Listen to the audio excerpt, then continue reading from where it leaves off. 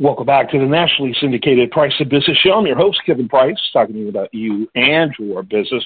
Diana Frickoff-Roth, she is now a new regular on the program. She's been on the show several times. She just brings such vast experience as an economics professor, as a senior White House official, working in federal departments in senior positions, an incredible resume and a great perspective. And now I just recently found out, Diana, that you added something else to your resume. You just started with the Heritage Foundation, which was a group that I worked for one of their organizations that were essentially underneath it. You're probably familiar with. It's now completely independent, called the National Center for Public Policy Research. Back in the day, I worked with them, and so congratulations. Well, thank you very much, Kevin. I'm the new director of the Center for Energy, Climate, and Environment. Yeah, very good. Very good that they're weighing in on that, because that's obviously a very pressing issue, and it's good, frankly, that the right is realizing there is something going on, and it was also recognizing that a lot of the so-called solutions of the left aren't really solutions. And so it's good that they're weighing in on it in a more aggressive way, and congratulations on your new role. Let's talk a little bit about California, which is like the most insane place in the world. When I see stories about California, I kind of go, I have to double check to make sure that was California I read, because it kind of like sounds like almost another universe. Forget about another planet. Forget about an American situation. You got a situation where they are being literally punitive about you owning a gas car. I mean, they are essentially criminalizing gas cars for all practical purposes, while at the same time telling you we don't want you to charge your car. And then you find out that there's an environmental impact around these electric vehicles that's largely being ignored because of the agenda of progressives. I mean, I'm getting confused just listening to myself, Diana. It really is confusing, Kevin. It really is confusing, because one would think that if it were a battery electric vehicle, then this would lower global emissions, right? That makes sense. You're driving your car. There's no fumes coming out of it, so you should have less emissions and global emissions would go down. But the electricity to charge your electric car has to be made somewhere, and that's where we get to the emissions. Now, if you could charge your electric car purely with wind and solar, then okay, maybe global emissions might go down, although we haven't talked yet about the emissions caused to make the battery. But we cannot even charge our electric cars with wind and solar, because we're using all our wind and solar for baseline power. So when we have to add more power, we cannot add more wind and solar. So we're adding natural gas and we're adding coal. So we're generating emissions. We're generating emissions by making electricity to charge our batteries, and that's less efficient in many cases than just running our car engine with gasoline, or using a hybrid car, which uses part battery, which is charged through the car's electric system, because there are hybrids that don't have to be plugged in, and partly gasoline. Those are the most fuel efficient and most emissions free. Yes, and it's a lot of it is smoke and mirrors, isn't it? Yeah, look, you're using electricity, but if they're not talking about the source of the electricity, the source of the electricity is often very same. It's just a different process that has the same type of pollutants as the one that we used for a century. Exactly. Yes. No, that is precisely right. And it's interesting that people who are in favor of battery-powered electric cars are also against nuclear power. You would think that they would go together, but they don't. Yeah, and it's interesting that countries like France, which is very progressive, they cannot survive energy-wise, without electric power. And in fact, when you hear a lot of the conversation about Europe held hostage by the Russians, you don't hear about France nearly as much. Exactly, because France generates 70% of its electricity from nuclear power. And Germany has changed its mind about closing down 2 of its nuclear reactors. It was going to closed down 3. Now they are closing down 1 and leaving 2.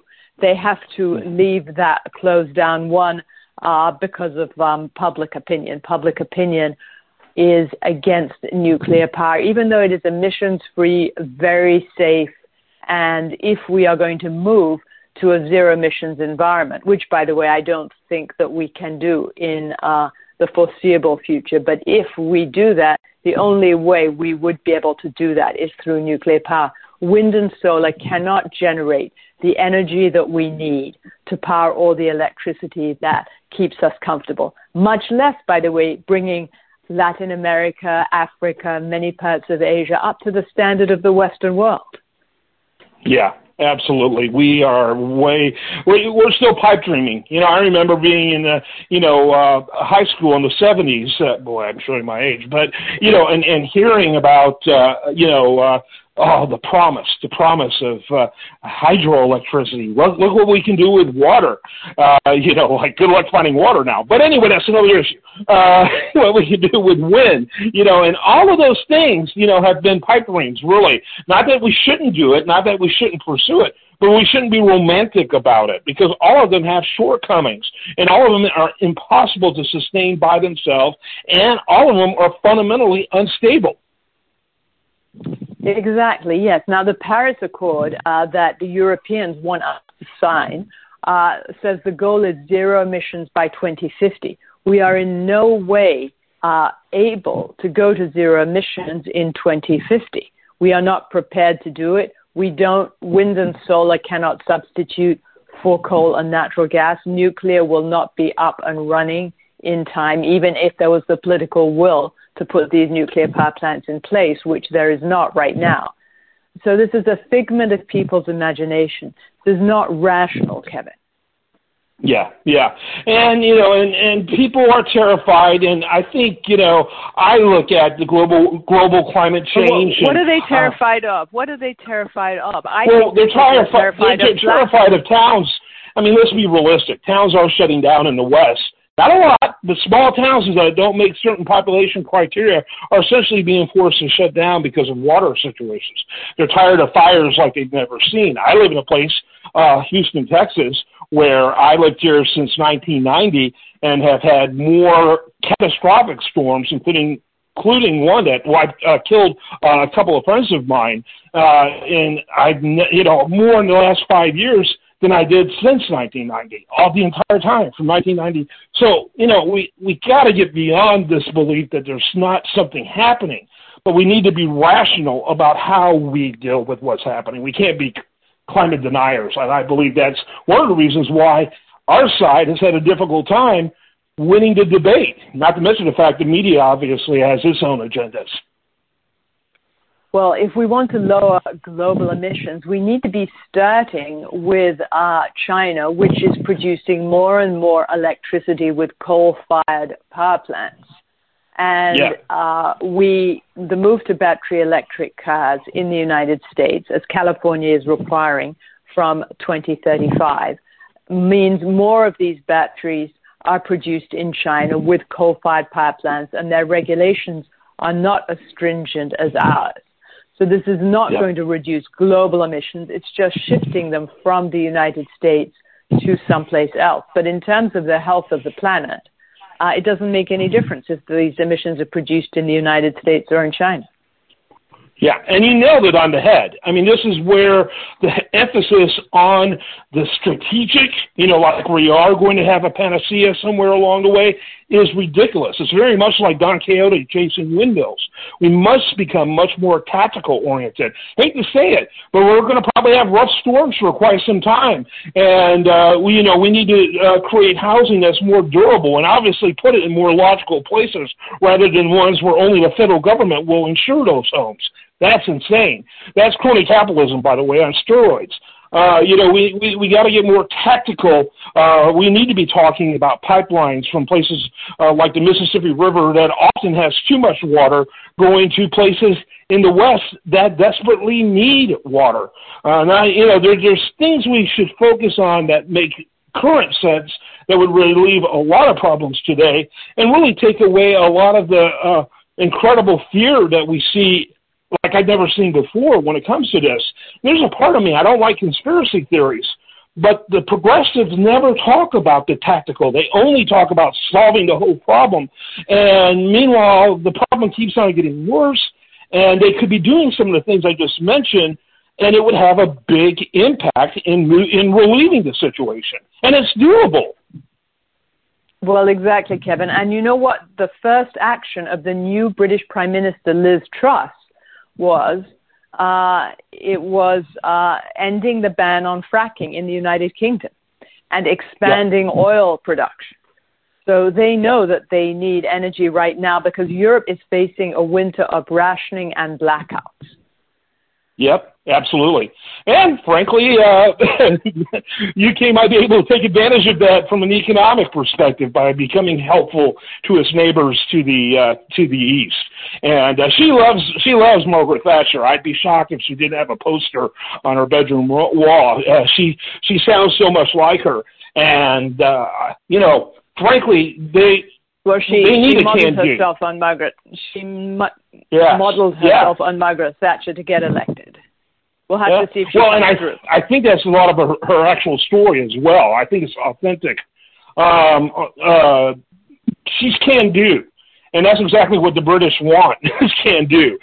Frankly, I think it's what the Americans want, is can-do. And we instead have malaise, very Carter-esque malaise, fear, and loathing. And all of that just makes misery. This government... And I have problems with both sides. I am not a Republican. I'm not sure what I am. I'm a man without a party. There are problems on both sides, but this Democrat Party is so fear and loathing oriented and so paranoid, creating an environment of massive expansion of tax agents. We don't know how many. We hear 80,000, but even 40,000. All of that is designed to go after people that the Democrats claim to be, wanting to represent, average Americans. Exactly. So it's fear-driven, it's paranoia, it's anti-free speech. Yeah. Of course, there's an anti-free speech in the Republican Party. Who's going to protect free speech? I have no idea. But it's crazy, Diana. It really is, yes, it really is. And the high price of gasoline, the blackouts in California, the people being told first to buy electric vehicles in California, then being told they're not allowed to charge them up. This is making people really think as to what the right thing to do is. Yes, and then now have billboards, talking about how terrible Texas is because of how many people in California who are moving to Texas. I mean, it really is. It's almost like, common sense flight. People with common sense are like, I can't do this anymore. I've been there in normal years. I was in California, to San Diego. I went on a vacation there about 4 years ago, and I was looking at $5 plus gas. I'm like, how in the world do people do this? This is insane. And so it's such a hostile, illogical, environment. And it's really the product of when you've got truly career politicians. That's all they've ever done. I think about what would have happened if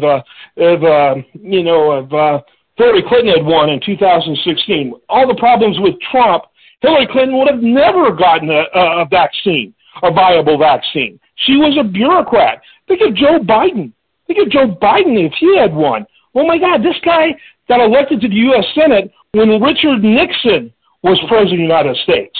That's 5 decades of doing nothing but working for government, and you're expecting creativity and innovation from someone like him? Again, our word today, Diana, is insane. Exactly, yes. So you got me going. You stirred my pot really well today. Yeah. Great topic. Okay, we're about to run out of time. Final thoughts as we begin to wrap it up. Well, thanks so much for having me on your show, and my Twitter handle is at @DFR_economics. So I hope you can find me on Twitter.